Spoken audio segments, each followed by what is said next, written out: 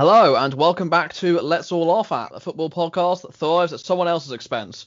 I'm George and I'm joined by Dan, Johnny and Andrew. So full panel this time, first time in a while, and it is good to be back on my end, I must say. Same here. Yeah, same here. Oh yeah, well, Arsenal won again, so it's all good. Yeah, all right. Well, in our absence, we will start with our two teams, I suppose, myself and Dan. So we'll go for Liverpool first.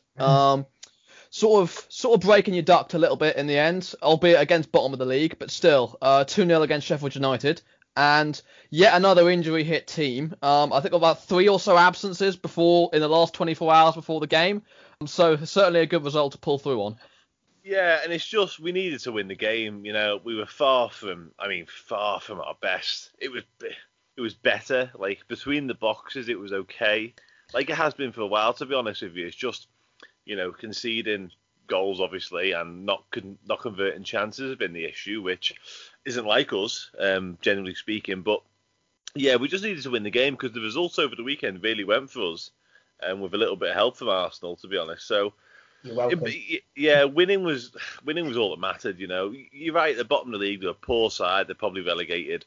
But I couldn't have cared less how it came. I'd have took another Origi off the bar in the derby just to win the match. I didn't care less. So, yeah, good result, good 3 points. But you're right. Like, obviously, one of the absentees was Alisson because of the tragic events of his father last week, which was awful. And we look like we've got Jota back, and then he goes downhill the night before the game, and obviously Henderson has surgery in the week. It's been pretty, I'm fed up of saying it, but it's been pretty relentless, really. There's some stats starting to come out now in terms of, days absent, and I think ours are like far and away the worst in the league. I think Crystal Palace is actually second to us, to be honest. But yeah, we've had one of the worst injury records in the league for a while. That's what happens when you have combined the oldest squad in the league with subpar training facilities. Yeah, ours is a little bit. People are saying it's down to like the intensity we played at, but some of the injuries we're looking at. Obviously, the Van Dijk one was a tackle. We're looking at freak sort of stuff that's gone on really. So I'm not sure I buy that. Maybe some of the muscle ones are, but I just said to Andrew off the call, like, obviously a lot of teams are dealing with injuries, but it's all relative. So our injuries hurt us because we were competing with Man City. That was the idea anyway. Whereas, other teams' injuries hurt them because they're competing with different teams. It's all a different way of looking at things. But, yeah, and, listen, we won the game and we needed to. So, hopefully, it kicks us back into gear. Yeah, I mean, you don't need to worry about high intensity from us. Don't worry about that. Yeah. It's definitely not high intensity that's killing our injuries. But on Liverpool, I do want to play a little bit devil's advocate in regard to injuries because although you've had a good win, the last couple of weeks have not been as good at all, particularly the Everton game. I'm sure you'd love me to bring it up. Their first win at Anfield since, I think, 1999. So I was a whole 1 year old then. Yeah, had to get that in there. But, yeah, I mean, there's an argument to be made, even though Everton have improved massively this season and are no slouches at all with the teams that they've beaten. There's an argument that even with Liverpool's injuries, their attack, particularly at home, is still good enough to win games. And they weren't scoring goals was the problem. They didn't get a single goal against Everton. So it's not even a case like they're losing games narrowly. There doesn't seem to be that much fight in the team. Like, surely you can't boil that just down to injuries. I could definitely try. Do you know what? And a lot of people have said this now, like, the attack's the one that's not scoring goals, you haven't conceded that many, etc., which is right. But I think, that's... narrow-minded is not fair, but it's quite a short-sighted way of looking at football. So everything we do, has changed because we've lost the entire spine of the team.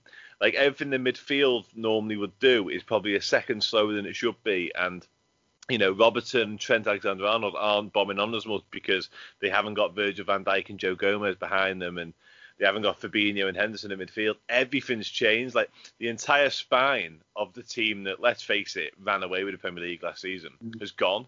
Like, we play Sheffield United even night with none of that. Like, I would say the spine would be the centre midfielders and centre halves and the goalkeeper, and not one of them was there on Sunday night. It's a completely new side. It's quite worrying, really. But listen, I mean, the strikers haven't been that good. That aside, Salah, has probably stood out at the rest of them because his numbers are still ridiculous. But Firmino's been way off it in terms of scoring goals. Mane has really struggled, if I'm honest. So there is a point to be made there. But I think when you're talking more generally about Liverpool's play, it all boils down to the injuries for me as why we've suffered.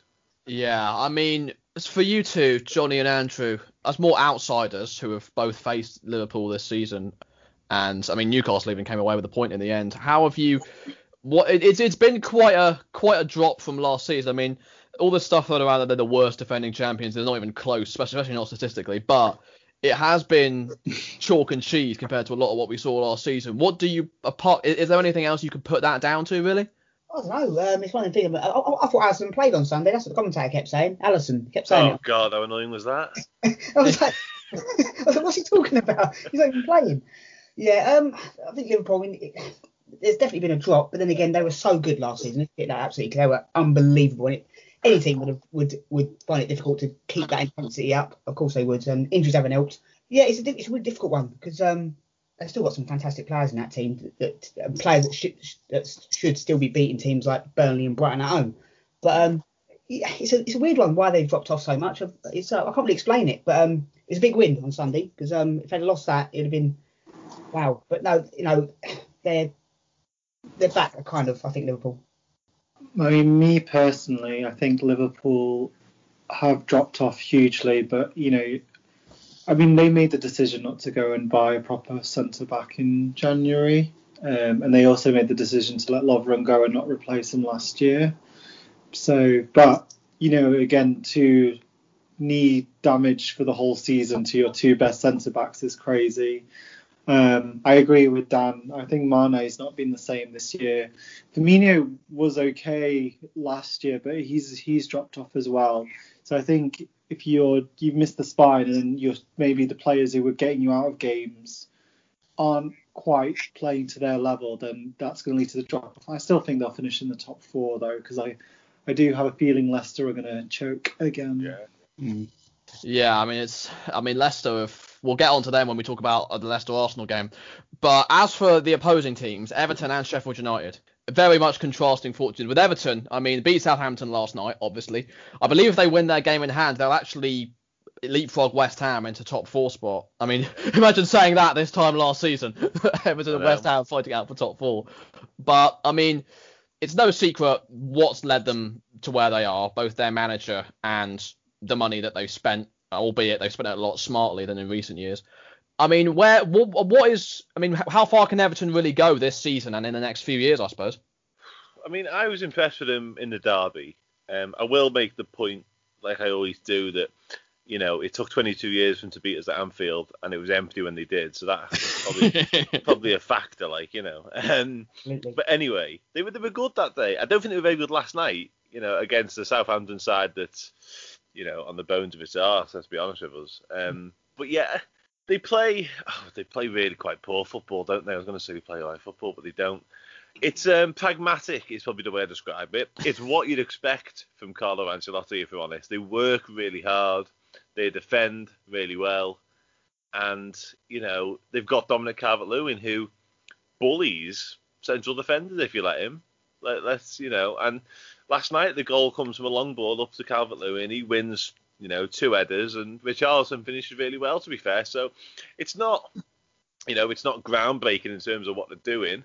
It's not Man City or Liverpool of last season. Let's have it right. But it's effective, isn't it? I don't think they'll get top four. I think we seen in the early season they were flying, weren't they? And then they went on a really dismal run. There's time for that yet. So I don't think they'll finish in the top four. I don't think West Ham will. I think their fixtures coming up are really tough. But, Europa League for Everton will be progression, wouldn't it? And I think they'll get better again next year because, let's be honest, Ancelotti's a very good manager. So, yeah, it's promising for them. I think for me with Everton, some of the money they've spent is, they should really be pushing.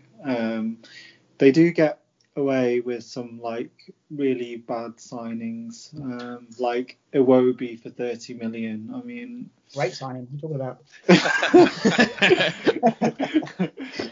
Balassi for 26 million. Oh, yeah, that's a bad one. Yeah, they had they have the sporting director.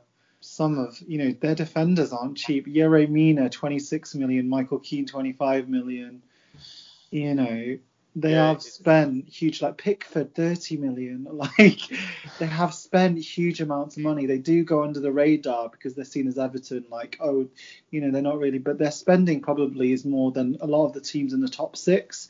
So they now got like a world class manager who's won the Champions League, you know, so they really should be. But for me, I think if they can strengthen their wide positions and supply to Richarlison and Calvert-Lewin, then yeah, they could definitely push for a top four down the line. I actually think West Ham are better than them at the moment. I think West Ham would I think West Ham would probably finish ahead of Everton. Wow, very interesting. I mean, I've certainly been impressed with West Ham, as I've said before. And you know, we'll talk about them a bit later. But as for Sheffield United, I mean, they had a bit of that little resurgence, didn't they? You know, beating a couple of teams around them, beating Man United at Old Trafford, but it's just sort of gone a bit flat to them. I suppose the mountain looks, particularly with Fulham's form, the mountain just looks a bit unassailable for them. Oh, absolutely, and as I said before we come on the podcast, that said to Dan, I don't understand against Liverpool. You know, Rhian Brewster, you spent £24 million on him, and he's on the bench. I don't understand that. Surely, if you need a goal, you need to start winning games again. What way to, you know, try and kickstart your season by starting your new man against his old club and give him a go and not bring him on? I just find that very strange. I don't understand that. You're 2-0 down, I think it was at the time, and don't bring him on. Very strange. And bring on Billy Sharp. And Billy's a great goal scorer, don't get me wrong, but surely you want someone up and coming for that money. That was just very, very strange decision for me. Billy Sharp's good in the Championship. I think this whole Premier League, yeah, McBurney, McGoldrick, you know, they're not really Premier League quality. McBurney. That's why I don't mind the Brewster. Like, why buy him in the first place? Let him go somewhere else. Like, just a stifling talent, really. Yeah. McBurney, some of these touches the other night. God, touch of a donkey. Some of these touches. Jesus. I think what I will say with Brewster, I think, you know, Sheffield United are in a good place to come straight back with him, providing they don't lose, you know, a couple of decent players. I think Lundstrom might go, and Sander Berge, who's out injured at the minute, he's a very good player, to be honest. But you know, if they keep hold of him, then they'll probably definitely come up, to be fair. But Brewster could score. We seen with Swansea last season, he scored a good amount of goals, so he could, you know, push them close, to be honest with you, next season. So there's that element, but it hasn't worked for him, has it, in the Premier League this season, let's be honest. But I do think, like Andrew touched upon, it's a lot down to the style of football they play. Although they played good football last year, but because they're struggling so much, it all seems to have changed there for them, which is understandable, I suppose. Yeah, and I do think we've said it quite a few times on the pod that they're a certain team that are definitely missing the fans, because their fans are very loud, and I think they're definitely missing that at home. I think John Fleck is their best player. I think he goes underrated, but yeah, most of them, they've got Championship players. I mean, even Chris Wilder was saying that in the week that, you know, we can only buy really Championship players, and this is why we're going to go back to the Championship. And yeah, but I mean, to be fair, they had a really good season last year, so you know, maybe they'll bounce back quite quickly. Yeah, they've gotten so used to winning under him, under Wilder, that they'd be stupid to sack him. He deserves a chance. Maybe if things go badly in the Championship, they'll like understand, but certainly, you know, he deserves a chance to get them back up. But yeah, I mean, moving on to Palace, it's quite a nice segue, because Dan was mentioning about Brewster and the style of play, because that's exactly how I felt about us and our strikers for ages now. I mean, the Fulham game, I mean, 0-0, not much more to say about that, other than, you know, we were lucky to get a point against third from bottom in the league. I mean, need I say more than that? But I mean, Roy Hodgson talked about in his interview about, I mean, Mateta scores the first goal against Brighton and then gets dropped immediately after, and the reason was because, you know, he said he admired Benteke did more of the defensive work, and that says everything. That says everything you need to know about him. Like, it's been clear for a very long time that the strikers we have, the actual players, have not been the problem. They've been set up in a way that they've got no intent whatsoever of having them score goals. They're not there to score goals. They're there to, I don't even know what they're there to do. They're there to act as secondary centre backs. Like, the guy is literally, there's a reason why we look so toothless without Wilfried Zaha, is because he's the only person who's actually instructed to go and try and score a goal. I don't even know what the rest of them are doing, because we're totally out of ideas. But I mean, that's part of why I didn't come on the pod for so long, because I have absolutely nothing new to say about us. Even after the Brighton win, it was just classic smash and grab. Like, you know what I mean? That's how we've won all our games this season. I mean, in the second half at least. First half, we at least were able to thrash some teams like Leeds and West Brom. But since then, it's just, I don't know, we're not going to go down. We're far too clear of danger, and we always manage to pull out a result when we need it. We're just sort of limping over the line until the end of the season at this point. So I won't even bother talking about us. We'll move straight on to Fulham, who I thought were good. I mean, the problem with them is they're a bit like, well, they're not quite as bad as Brighton in that sense, because I think they've scored more goals, but they reminded me in that game in the sense that they create a lot of chances, but if you can't put them away, like, you know, you haven't got any hope of staying up really. And against us, we really were asking for it that game. So, I mean, they've got some tough games coming up in their next 3 games, so they're really going to have to take advantage of their chances, particularly against the teams around them. Yeah, no, definitely. I mean, I watched the game on Sunday. I was watching that and listening to the Arsenal game at the same time, and quite how it stayed 0-0. I don't know. Guaita made some unbelievable saves. And yeah, I mean, Fulham, they've dropped, you know, if they'd have beaten Palace and won the last game, they'd probably be out the relegation battle now. But yeah, I like Fulham. I think they're a decent side. I think I'm a big fan of Harrison Reed. I can see him moving to a bigger club. I really like him. I think he's a really good footballer. But yeah, I mean, Palace. I mean, I found it very frustrating, George, watching it, because I was like, as I said, tongue in cheek on Twitter. I don't know how you watch this every week, because God, it stressed me out, I think. But I mean, not even to create any chances. I mean, no shots on target. And I was like, you're playing against Fulham. You're not playing, you know, you're not playing against a Man United or Arsenal or whatever. You're playing Fulham. Arsenal. You were kind of asking for that one, mate. Yeah, I know. Yeah, touche. Not Barcelona, Arsenal, yeah. Yeah. I'll get there somewhere.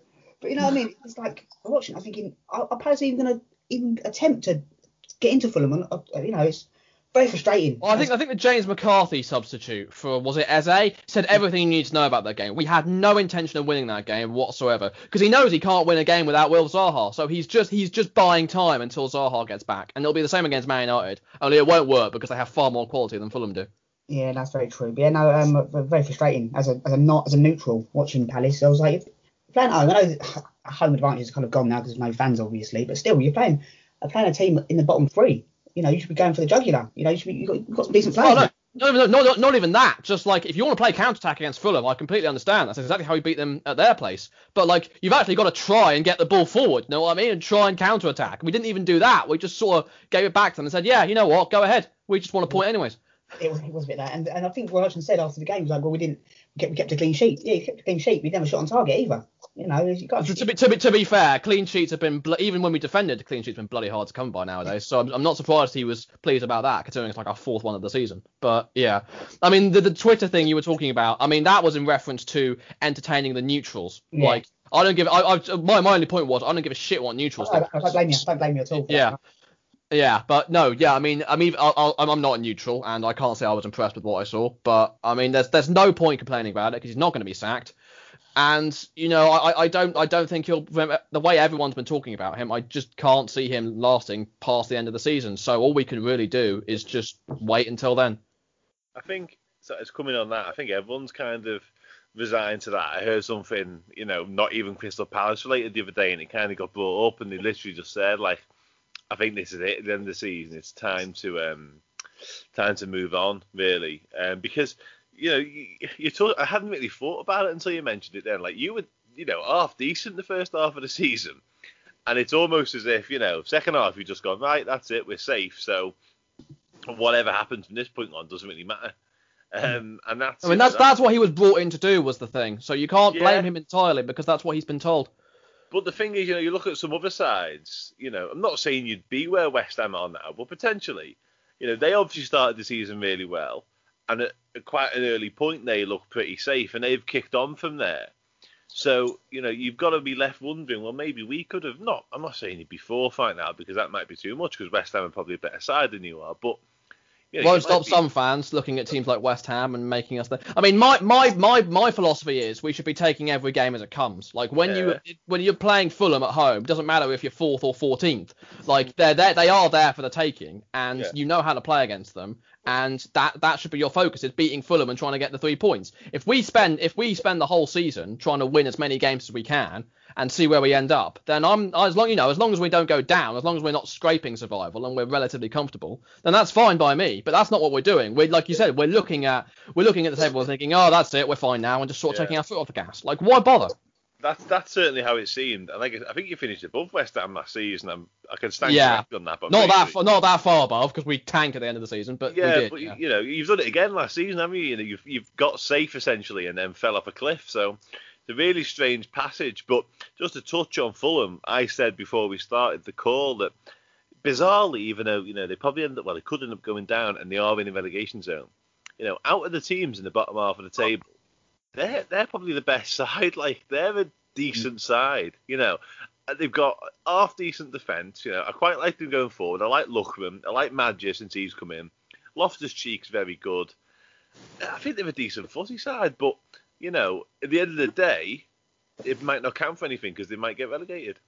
I think Fulham's biggest issue is they needed Mitrovic to step up more, because he, like, when we had him at Newcastle, like, I always thought, this guy, if he gets his head right, he could score loads and loads of goals.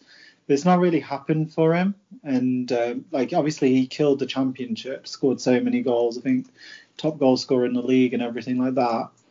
But he's really flattered to deceive. And I think they've been a bit disappointed with, that's why they went and got Josh Madja, because they can't, I think Mitrovic has got like 2-3 goals this year. I mean, the guy cost 20-25 million, I think we sold him to them for, so really should be doing better. Yeah, okay, well, we'll move on. We'll move on to you then, Johnny. We mentioned Leicester Arsenal before. I was very impressed with Arsenal, won't lie. I thought Leicester would win that game fairly comfortably, just how their form of the season's gone so far. But I mean, it started that way, conceded very early on, but you did well to fight your way back into it, and a 3-1 win in the end. Yeah, it was very good. I mean, apart from the Tielemans goal, which was dreadful defending, it reminded me of like playing FIFA on amateur. Like, you just kind of walked through and then we got back into it. To be fair, a penalty that wasn't a penalty, just outside the box, and then David Luiz scores. I've been slagging him off for weeks. He finally scores a goal, and he played well. To be fair, David Luiz. Yeah, it was a good performance. I think Leicester, they've got a lot of injuries. I mean, no Maddison. I mean, that was a key thing for them. No Maddison, and obviously Harvey Barnes went off, which looked nasty as well. But yeah, I was quite impressed. I mean, I'm really impressed with Odegaard. He had some nice little touches. It was a big week last week for Arsenal, actually, because if we'd have lost against Leicester and lost against Benfica, I think the questions of Arteta would have been risen again. But we come through both of them somehow. Very, very stressful on Thursday, I'm not going to lie. But yeah, it's things are looking up at the moment. We're still not where we want to be, obviously. But yeah, beat Leicester away is it's a good result, that. I thought we played really well. They were 1-0 up. They kind of sat back and didn't really offer anything, really. Yeah. I mean, Jamie Vardy was very quiet. Yeah, they didn't offer an awful lot, to be honest, and it was a very comfortable win. And the words comfortable win and Arsenal don't often go together. It was a stress-free 75 minutes, because the first 15 wasn't great. Yeah, I mean, as for Leicester, I mean, for me, it's very clear that their weakness this season has been their home record. They've lost to a lot of teams at home: Leeds, Fulham, Everton, a lot of teams like that. And you feel like, I don't know if I'd necessarily say they're faltering quite like they were last season, because they have been more consistent than they were last season. But with how tight that race for top four is, like, there's every chance they could slip out. And if they do slip out, like, that's got to be this has to be their next step up, in my opinion, is they have to try and solidify their place in the top four. Now that they've shown that they can push there, they have to actually get it. And if they don't, then, I don't necessarily think Rodgers should be sacked. I think that's a bit of a knee jerk, but I think their expectations are definitely being raised a lot. Yeah, no, definitely. And I think if they don't finish in the top four, they'll be disappointed. But they've got to hope that Harvey Barnes' injury isn't too bad, and hopefully Maddison's back soon, because I think they've got a very good squad, Leicester. Their first 11 is a very, very good squad, but they haven't got a great bench. You can't replace a player like Maddison. As good as some of the players are, it's like that Shelby's okay, but he's not Maddison. Same as that. Like James Justin, I'm a big fan of him. He was injured, and they brought that. I can't remember who the player was. He got booked straight away, like in 10 minutes. And they got a very good squad, as I say. But I think for them to go to that next level, they do need to get a bigger in depth of team, I think.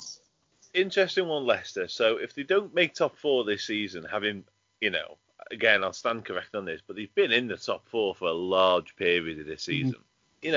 Having fell out like they did last year, you're right in terms of not sacking Rodgers because, Leicester aren't, historically a banker top four side, far from it. So, not getting top four isn't exactly a disaster, but in the positions they've been in 2 years running, to then not get it is pretty poor. And obviously they got knocked out the Europa League last week as well, so it was a pretty poor week as well.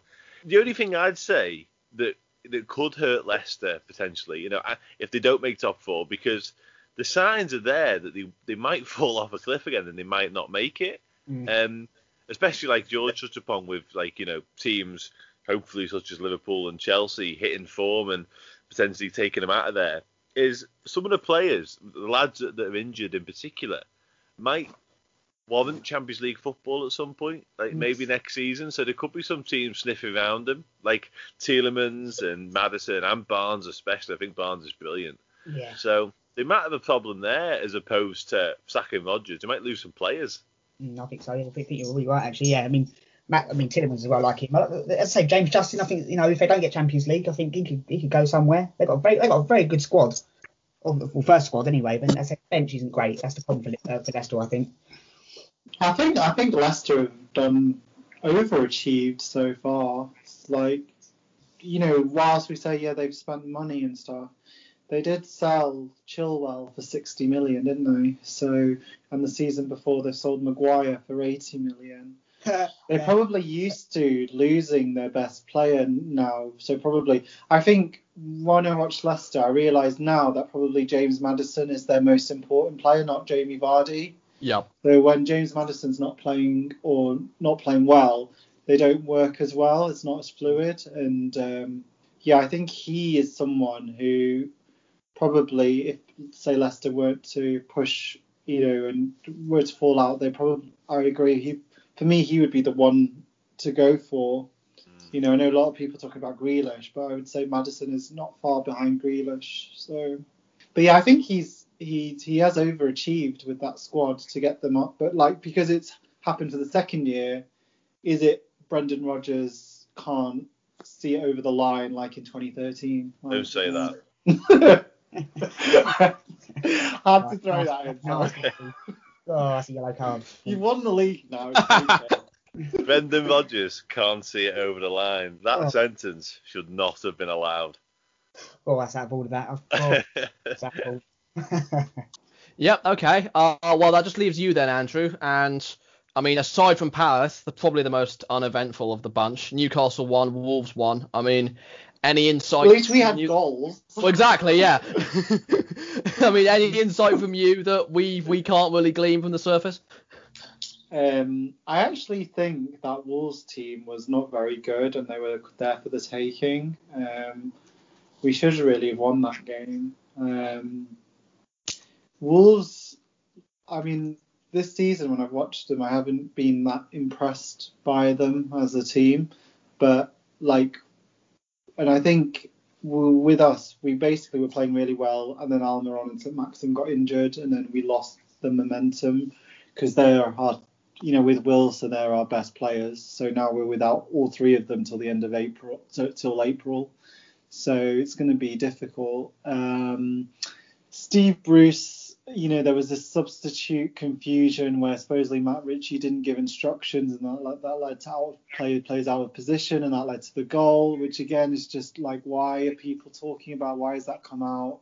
I mean, Steve Bruce just looks like a bit of an idiot at the moment. Everything he says just, he was laughing when he was leaving the pitch with Ole Gunnar Solskjaer, and then he said, well, the reason we were laughing was Ole Gunnar Solskjaer was telling me how well we played. I was like, no, he didn't. We didn't play that well. Just stop. Everything he's saying is becoming a bit like a comedy. He should really have been sacked. Mark Ashley has not learned anything from Steve McLaren that year in 2016 because it's exactly the same kind of poor tactics, dropping points here and there. Not doing well, not getting the best out of the players. So, I think he's going to stay now. Mike Ashley literally don't think he cares at the moment. He's probably more worried about the high street if it's going to come back after COVID. So he's like, we just have to wait. And, you know, I was really hoping Joe Linton would get injured, but unfortunately he's available. So, like, nothing we can do there. We just have to see. Like, hopefully Ryan Fraser can turn up and do something with these players out, but I really doubt it. It's gonna be, but we're playing West Brom next. I mean, huge game against West Brom. So Home or away? It's away. Okay. Yeah, but you know, I think he'll play Joe Linton when really he should play Gale or Carroll. But you know, all three of them are not really good enough for the Premier League. So gonna be very tight. But you never know. You've got to hope that, you know. You sound so happy. Oh, we sound so forlorn there.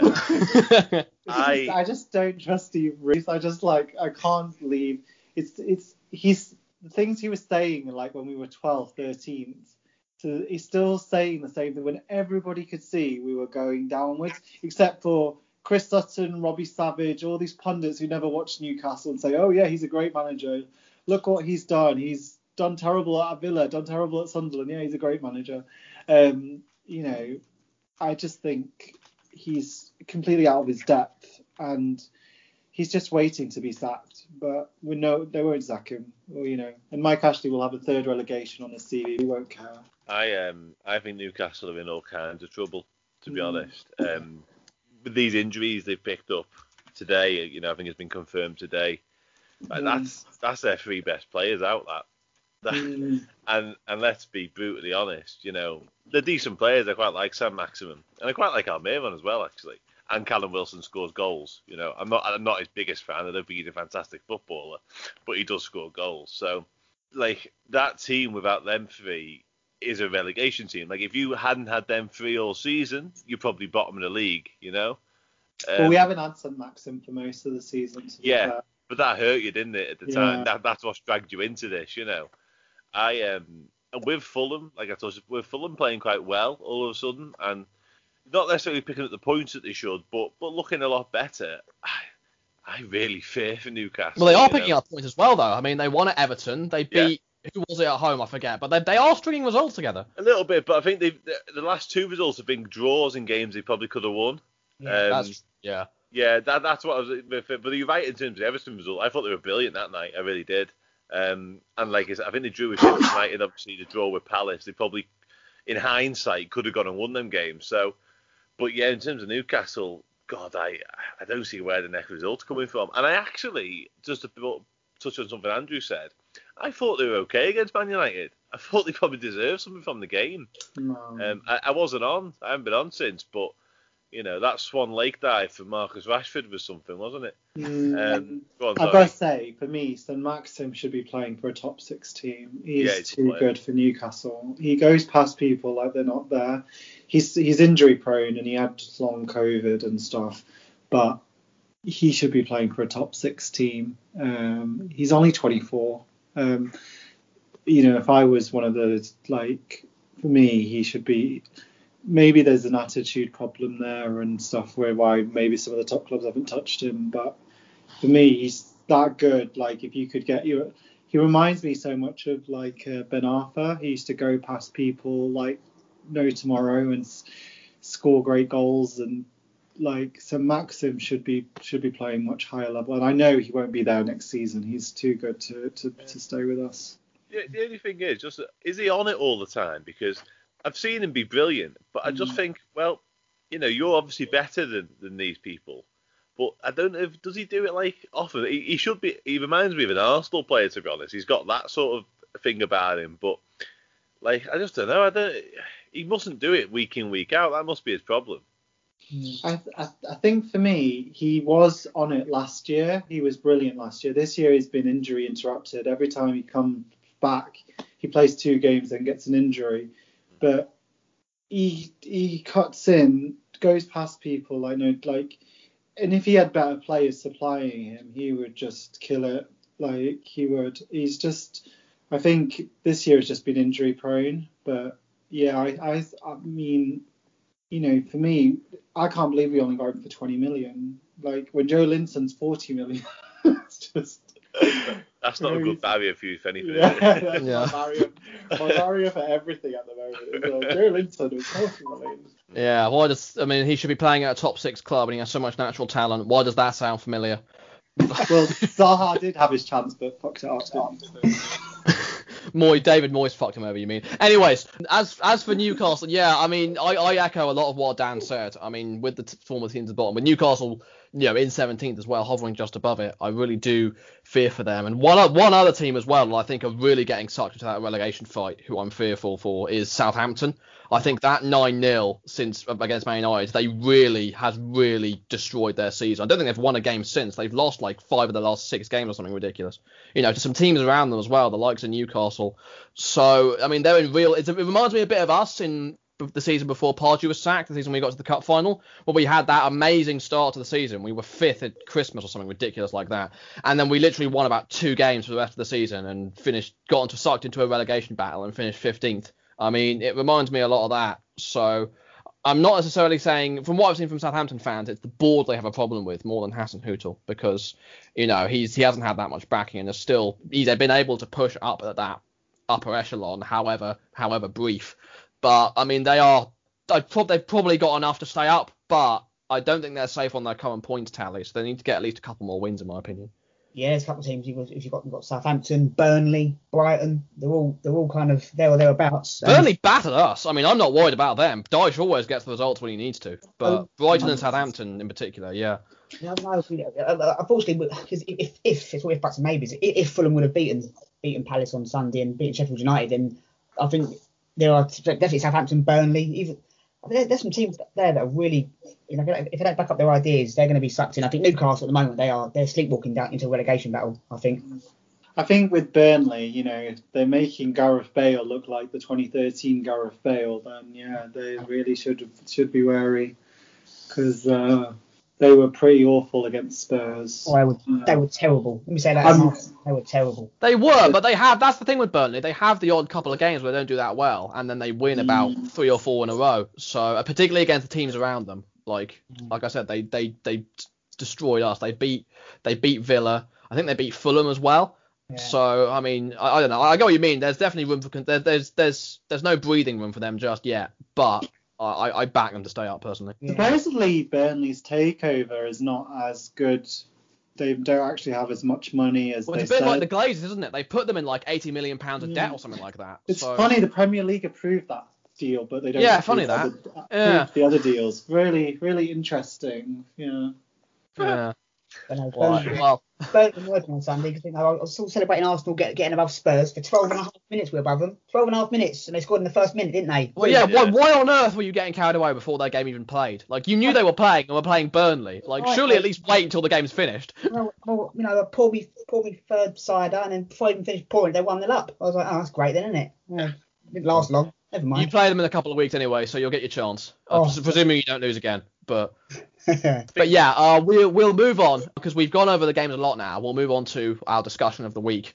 And it's fair to say all of us have been lamenting the punditry in Britain for a long time, particularly this weekend. I mean, you look at the Jamie Redknapp, Roy Keane argument. You look at all of the people on BT Sport. God, I can't remember most of their names. You know, Robbie Savage and the like.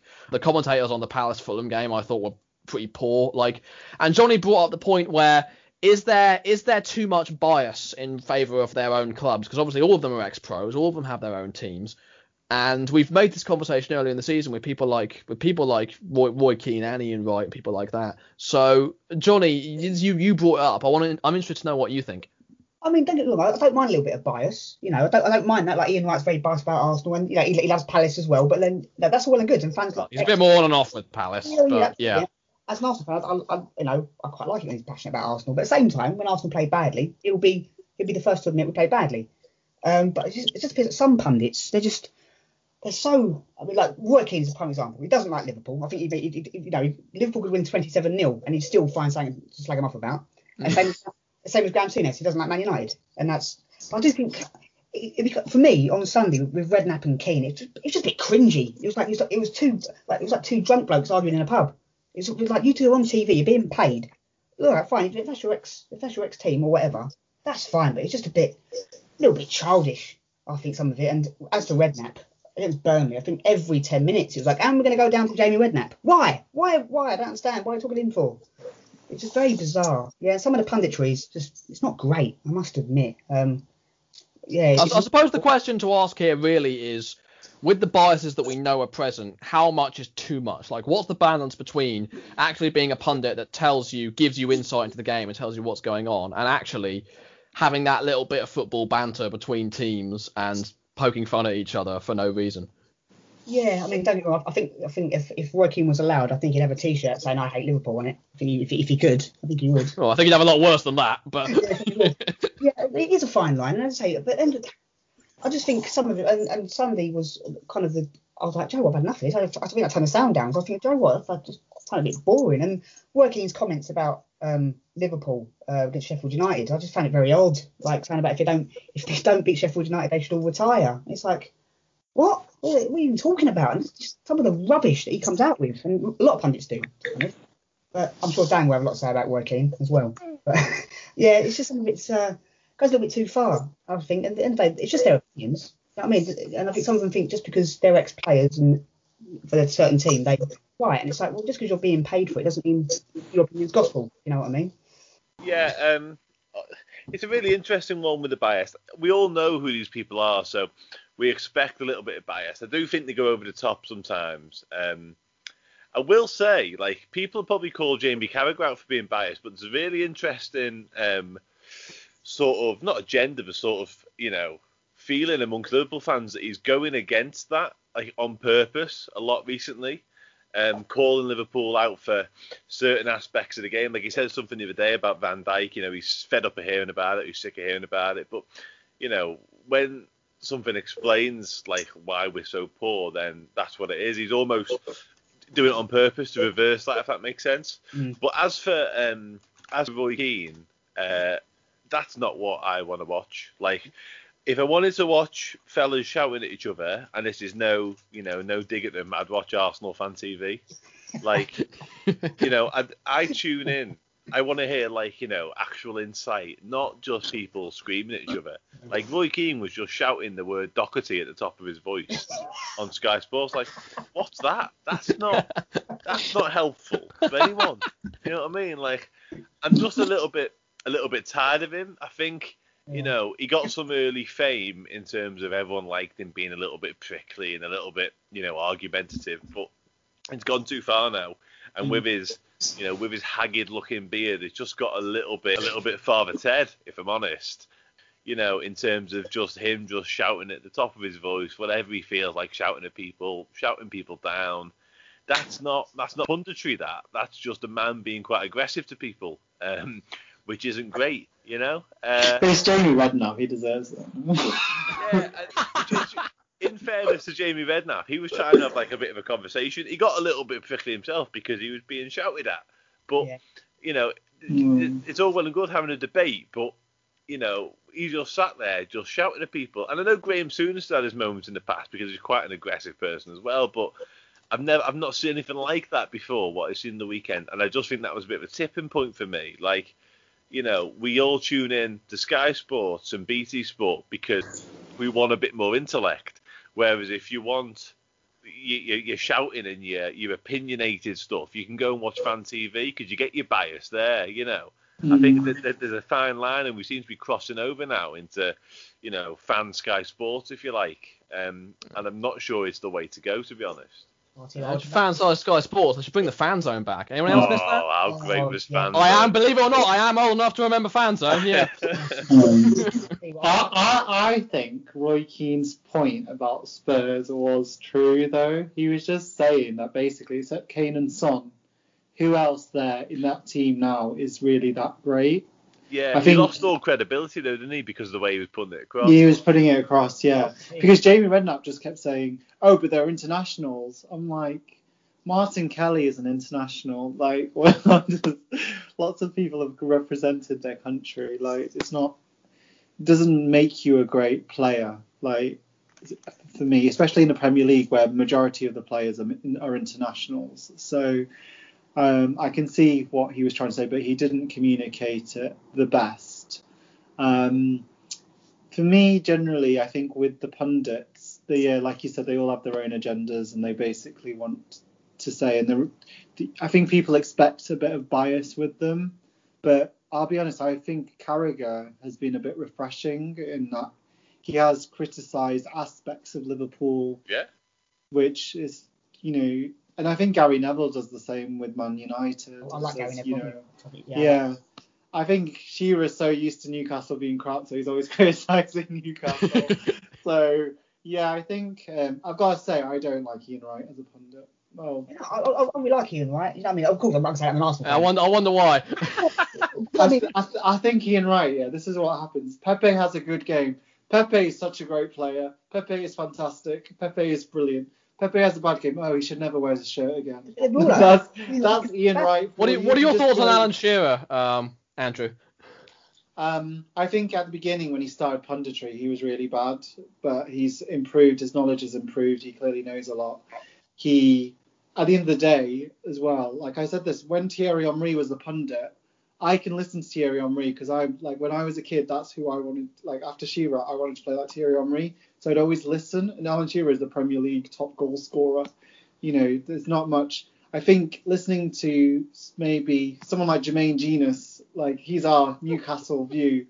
Like I find it hard to listen when I'm like, you hardly run around when you played for Newcastle, and he's like, oh, players should care for the you didn't do that when you played for us. So yeah, I think for me, I watched quite a bit of beIN Sports, and when they had Jose Mourinho on, he was the best pundit. Jose Mourinho was a great pundit. They have Arsene Wenger quite a lot as well. Arsene Wenger, Arsene Wenger's brilliant pundit. Though you are a bit like, maybe you should have concentrated on defence at Arsenal for the last 10 years. But yeah, anyway. He talks really well. He talks really well. Captain Hindsight, you could label him. He didn't see it, though. He didn't see it. That's the problem. Yeah. I mean, I think, like, I am jealous in Italy. They have, like, Capello is like a pundit in Italy. Like, that is the type of caliber pundits you really want. It's such a shame Sir Alex Ferguson never wanted to do punditry, because it would be interesting to see what he thought as well. And you know what? Like, listen, take nothing away from him as a manager. I just think the impression I got from him as a person, like, he obviously knows a lot about the game, but I get probably a milder version of Roy Keane vibes from that. Yeah. Like, I just think a little bit too shouty and a little bit too, like, my opinion's the only one that counts sort of thing. I'm not. I honestly don't think I've ever seen Roy Keane take anything on board. No. And that's a serious problem, because you see, like, you touch on Neville and Carragher. They'll have these Monday night debates and they'll disagree and they'll actually have conversations. That isn't possible with Roy Keane. You can't have a conversation with that, and that's a problem in my eyes. Yeah, definitely. I mean, when he kept shouting Doherty, I was like, what is he talking about? What's that about, like? Yeah, I know, it was funny. But yeah. I don't think Mick and Richard's knowledge is that great, but his laugh and his energy is very good. I've got to say, it's easy to watch. Yeah, but but like, you could put a Labrador on and you could get, you know what I mean? You could get energy from a Labrador, couldn't you? Like, I get where you're coming from, and I quite like Mick and Richards. I just think they're going down a dangerous line with this, and the point you make about other countries is a really good one, and other networks, because some of the punditry you see and you hear and you think, God, that's brilliant, like, you've really nailed down on something there, but it doesn't tend to come from Super Sunday. It comes from Italy or Germany or whatever, so it's a dangerous path we're leading down in this country, in my opinion. To be honest, with ESPN, they have two, like, journalists who are pundits, Gab Marcotti and Julien Laurent. Yeah. And they are brilliant. I could listen to them talk. They have such insight, and even tactically, they've started to learn about tactics so that you can give you information and so forth. And even though they've not played the game at a professional level, I do find them a lot better than a lot of the ex-pros. Like, I would much prefer to listen to them, their input.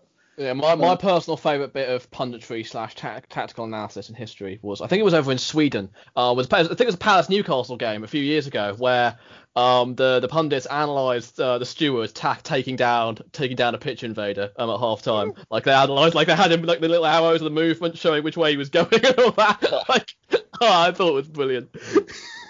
Yeah. Yeah, who's your favourite pundit? I really like Alex Scott. I think she's superb. I like Alex Scott. Yeah, I heard some people say that she doesn't give that much insight that you wouldn't get from just watching the game. Like she kind of just states the obvious, which I'm not entirely sure I agree with. But I suppose that's another debate about how much specific insight do you want from pundits? Like how much extra information do you want from them? Yeah, that's true. I mean, Jermaine Genius. I do like him. He comes across as a really nice bloke, Jermaine Genius. But he does talk a lot of rubbish, I must admit. Maybe I'm saying he's just ex-Spurs, maybe. But sure. So was Hasselbank on Sunday. I don't know. I'm not a fan of him as a pundit, to be honest. Yeah. I mean, I do like Gary Neville. It pains me to say. It's between Neville and Carragher. I think what they do is quite a few levels above everyone else at the minute, to be honest. They've got quite a good dynamic, haven't they, as well? Yeah. Yeah, okay. Well, we'll move on to the Let's All Laugh at. There's been quite a selection from this week, in my opinion, there has. Anyways, we'll start with you then, Dan, as the newcomer. Well, returning newcomer, I should say. Yeah. Old ground. Lee Mason. Yeah. Oh. And right, there's two strings to this. So, I mean, there's the incident, isn't there? Let's be honest. Like, without wanting to go too deep into the officials conversation, because God knows we've all been there. But that incident is awful, isn't it? Like, it's embarrassing, it's terrible, it's the epitome of what's gone wrong this season in terms of, officiating. But the actual funny part, although it might not be that funny if it's true, but I'm going to say it, is he missed the next day having picked up an injury. Yeah, I noticed that. It's very suspicious. Yeah, he's picked up a calf injury during the game, despite finishing the game. And he's also not available this weekend because of the same calf injury. So, yeah, I think the incident and his, curious calf injury would go into the hat from me. Yeah, sounds like a Coutinho back injury or an Ozil back injury. Ozil illness. Yeah, very dodgy. It was just awful. I mean, I was just blow your whistle and blow it again. It's like, what are you doing? And he lost it. I don't know what he was doing, Lee Mason. He's panicked, hasn't he? He just panicked. He's looked up, seen the keeper stood in his post, and thought, "Oh no, I've really messed up here." And he's tried to save the day by blowing the whistle again, and it's just escalated. And it's just, but you know what? I can't remember his name now. Wolves manager Nuno Espirito Santo. He got fined £25,000 for saying Lee Mason wasn't good enough to ref in the Premier League. I really hope he's kept the receipt, because I'd be putting it back into the FA and claiming that money back. Yeah, because he was right, wasn't he? Like, he's not good enough, Bang on, it's awful. I mean, not for George so much. It happened to Brighton. Well, I mean, I thought that he blew the whistle twice because he'd sort of seen something in the build-up and was stopping it. Like, I don't know. Like, I genuinely didn't have a clue what the hell was going on. Like, I don't think anyone did at the time, apart from the referee. I mean, you can even argue if he didn't. But I mean, that's not the sort of standard officiating I want to see. Like, to be fair, Brighton also did miss 2 penalties in the same game, so you can't say that they deserve to win. But equally, like, you don't want to see results like that happening because of refereeing decisions, because it can affect teams' whole seasons. Like, what if, it was Brighton then, but what if it's Palace the next week? Like, you know what I mean? I don't want anything that can hurt us to hurt them, like, because then that's just not a fair game. We're reaching a serious climax, in terms of referees in this country, in my opinion. Like, it's getting talked about time and time again, and VAR just highlighting it. Like, I don't know. I've thought about this before. Could we not get referees from different countries? We buy players from different countries. Yeah. So can't you just pick the best referees from over Europe, like, and just get them in? It's arrogance, isn't it? It's arrogance. Like, we were fuming about not having a referee at the World Cup or whatever it was. It's pretty obvious to see why now, looking at it. I mean, it's... Yeah. Yeah. Anyway, nice as well. I think I saw it on Twitter as well. I think it was an Australian game at the weekend. Yeah. There's an offside or something like that, and you could hear what the referee's saying in the VAR. It was very clear. I started saying, why we can't have it over here. If we can actually hear what they're saying, make it make sense. But it's just awful. We just best league in the world, and we just was just Because it'll be Lee Mason saying, I'm not quite sure of the rules here. My calf's hurting now. I know that. Yeah. All right. Well, what about you then, Andrew? What have you got? Mine is the Zlatan Ibrahimovic comments where he basically said about LeBron James, who's like the most famous basketball player in the world, said, LeBron James should stick to talking about basketball and shouldn't really talk about politics or racism or whatever. And then LeBron James said, it's interesting because I did research about Zlatan Ibrahimovic and he talked about racism in Sweden in 2018. So why is he picking on me? And I know what I'm talking about. So it's just made Zlatan look really hypocritical. And, it's not a good look for him at all, is it? No. Especially LeBron James of all people. Like, just like, fact about LeBron James, he has a small percentage ownership in Liverpool. He does. Did you know that, Dan? Yeah, he does. Kylian Mbappe 2021, remember it? Yeah. He bought. I think he got them with one of his deals, some shares with FSG, and that makes sense. Obviously, it was pre-Liverpool winning the league and the Champions League, so I'm sure his shares gone, like his percentage. He must have made quite a bit of money now, so it's good investment. That is where a lot of the Mbappe rumours come from, to be honest with you, because them two are really close and they've got all sorts of endorsements together. So a lot of the Mbappe talk comes from the LeBron James link. So, you never know. You never know. The other story I had, I don't know if you saw this story, that basically when Erling Haaland was moving to RB Salzburg from Molde, he basically Man U were interested in buying him at the time. And the agent said, is the meeting in Norwegian time or British time? And he wrote down the wrong time. So he missed the meeting. The Man U delegates missed the meeting with the agent, and he signed for RB Salzburg later that day because they missed. So can you imagine? They would have got him for £3 million at the time. That's peak Man United, isn't it? Really, it's like who's the player that went to Brighton? I forget his name, but like the Colombian wonder kid, like the best player in whole South America apparently. Casido, that's him. Yeah, United were portly in for him about 6-7 million or whatever it was Brighton paid for him, and they just didn't buy it. They just didn't pay it for whatever reason. Like, I mean, imagine he goes on and smashes it for them, and I mean, who knows? There's a lot of young Brighton players that have come through and not featured that much, so you never know, but. I mean, there's every chance he might as well. So, I mean, that seems to be a habit with United lately. Yeah, but Erling Haaland, I mean, whoever gets him instantly is going to become, like, I think would have a very good chance at title challenges. Yeah. Haaland 2021, Liverpool, remember that. I think slip both future Ballon d'Or winners in there. I think he's nailed on for City. I think he's the Aguero replacement.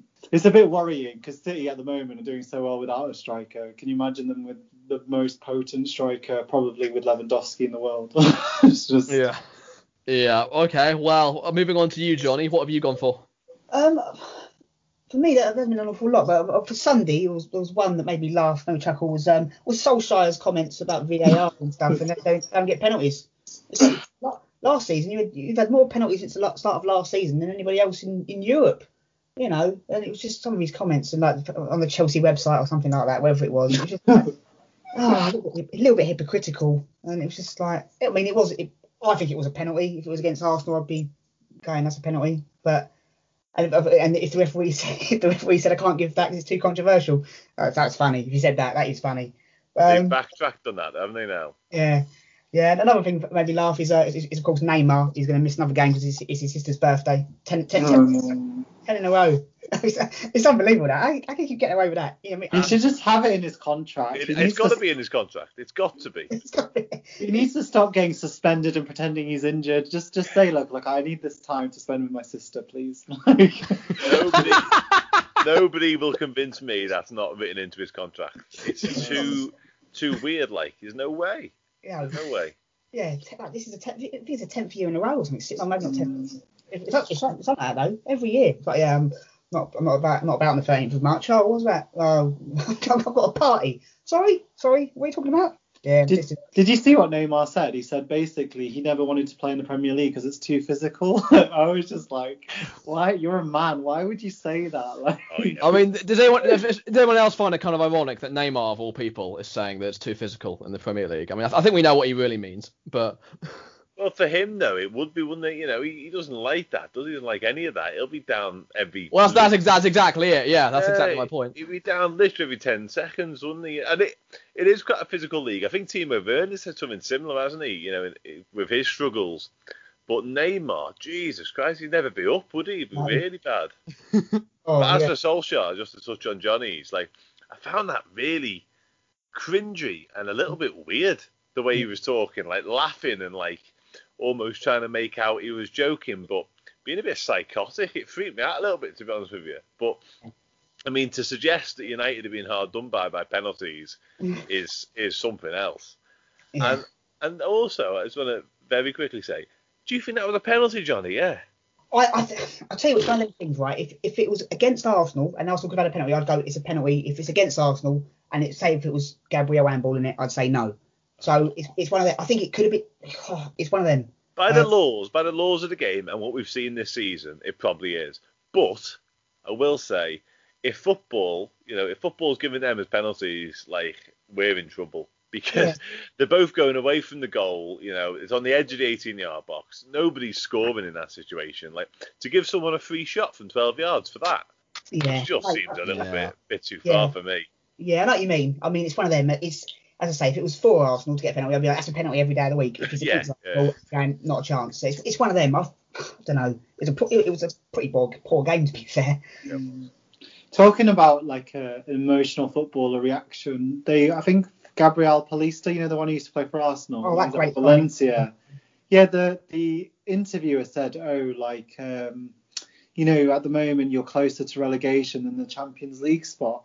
And he just burst out crying. Like, I just found that very emotional. Like, I'll say another one to come to mind. It was Thursday night, Arsenal versus Benfica. One of the Benfica players, he dived in front of Kieran Tierney, and Kieran Tierney said a few expletives to him. I don't know if you've seen it on Twitter. It's quite funny. I won't repeat it, but yeah, it's quite funny. Although Kieran Tierney did go down very pathetically on Sunday. I mean, it was pathetic, and I think, come on, Kieran, you made a granite. You know, come on, that was pathetic. Everybody dies, all the players, even the English, Scottish, French, whoever, they all die. We need to, like, this. I think the stereotype that, like, English players don't dive, and, you know, it's all foreign. It's not true. It's really only the pundits that believe that. Let's be honest. Like, most of the fans have no. Rooney dived, Gerrard dived, all of them have dived. Harry Kane doesn't dive. He's very clever. Yeah. It's getting worse, though, isn't it? It's getting much worse, in my opinion. Like, and the problem is, go back to it again, is refs keep giving it. So until they stop giving it, it's going to carry on, isn't it? It's one of them. Yeah, absolutely. Yeah. All right. Well. Go on. Yeah, doing my job for me. Well, my lots to laugh at is actually, it's not technically one from this week. I mean, it is a clip that's circulated this week, but it's supposedly from a little while back. I don't know if you've seen this one, Dan. It involves the Liverpool-Brighton game a few weeks back. There's a guy watching it with a Liverpool shirt on in front of the TV, and as soon as Brighton scores their goal, he takes his shirt off, and he's got a Brighton shirt on underneath. And I'm not sure if it was a Brighton fan or a Liverpool fan or just a random bloke taking the piss, but I just thought that was both extremely funny and extremely cringy. I haven't seen that, no. There's probably Robbie Keane, because every club he joined in his career, his boyhood club. Liverpool, he did look a little bit like him, in fairness. Not that Celtic, Spurs, West Ham. Aston Villa, wasn't it? Yeah, Villa? Yeah, Villa. He did Villa, yeah. He went to LA Galaxy as well, didn't he, Robbie Keane? Inter Milan, can you go there as well? I tell you what, he had a good career, didn't he? Yeah, more clubs than bloody Tiger Woods. Yeah. It's like, was it? I remember Sergei Rebrov signed for West Ham in the Championship, like Ukrainian striker. And he said that when he was little in Kiev, that he used to follow West Ham's results. I was like, come on, everyone says that. It's like, it's my dream to play for whoever. It's like, no, it wasn't. Like, shut up. You just reminded me of, like, my favourite Let's All Laugh At, and I completely forgot because it only happened a couple of hours ago. Dominic Calvert-Lewin today has said he wants to get Everton to the Champions League because that's where they belong. They've played 4 Champions League games in their entire history, and they're all in the qualifying stages, and that's where they belong. I mean, like if that was an Arsenal player, like sorry to pick up Arsenal, you'd understand because they've had a lot of history. But Everton, is he all right? Everton were very unlucky with the whole European ban, weren't they, at the time? Well, they weren't that great in the 80s. People tend to overhype that. Yeah, because they won one league title, didn't they? Yeah, they weren't smashing it they were all right, but they finished 10th a lot as well. Yeah. Love that, where they belong. It's almost like a third. It was like a third. And they'll win trophies All right. Well, we've got a lot to choose from then, and a couple of late entries as well. So, what do you guys want to go for?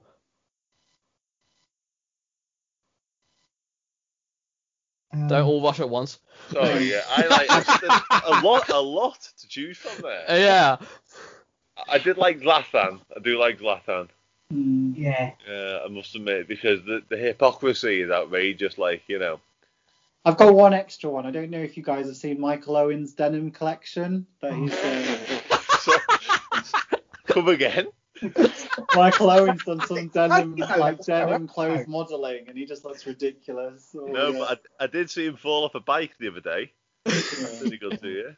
He fell off his bike by his drive. I think that one's got a win just for the headline alone, hasn't it? Yeah, I think Michael Owen's denim collection. Go on Twitter and find that now. That goes in room 101. Michael Owen's denim collection, like it. Oh, I'll tell you what, I bet it's bland. Oh yeah. Brilliant. Something about, I don't know. There's a joke about not finishing or not being loyal in there somewhere, but I'm not smart enough to find it. It keeps tearing. The hamstrings keep tearing. Yeah. Yeah, Yeah. that's a good one. He's ripping at the back. Okay. Well, Michael Owen's the only player who's joined a club and said, "Oh, I wanted to join another club, but I'm joining Newcastle now just anyway." I really wanted to join Liverpool, but I'm here. So this is I think that was the most bizarre joining press conference ever. I'm really glad to be at Newcastle, but really I wanted to be at Liverpool. Oh, thanks, Michael. We just earned 17 million on you. Thank you so much. Way to endear yourself, eh? Yeah. That's hard to endear yourself. yeah. Okay. Well, that's about all the time we've got for this week. Thanks for listening to this episode. Be sure to drop us a like and a follow, whatever platform you're on. You can find us on YouTube and Spotify at Let's All Laugh at a Football Podcast, as well as Twitter at LALA_podcast. Be sure to check out Dan's work on Last Word on Sport and Extra Time Talk. Be sure to check out Life's a Pitch. Be sure to check out Andrew's channel. Check out our social media. Links are in the description, as always. Thanks to Dan, Johnny, and Andrew for joining me. Thanks for listening, and we'll see you guys next time. Take care.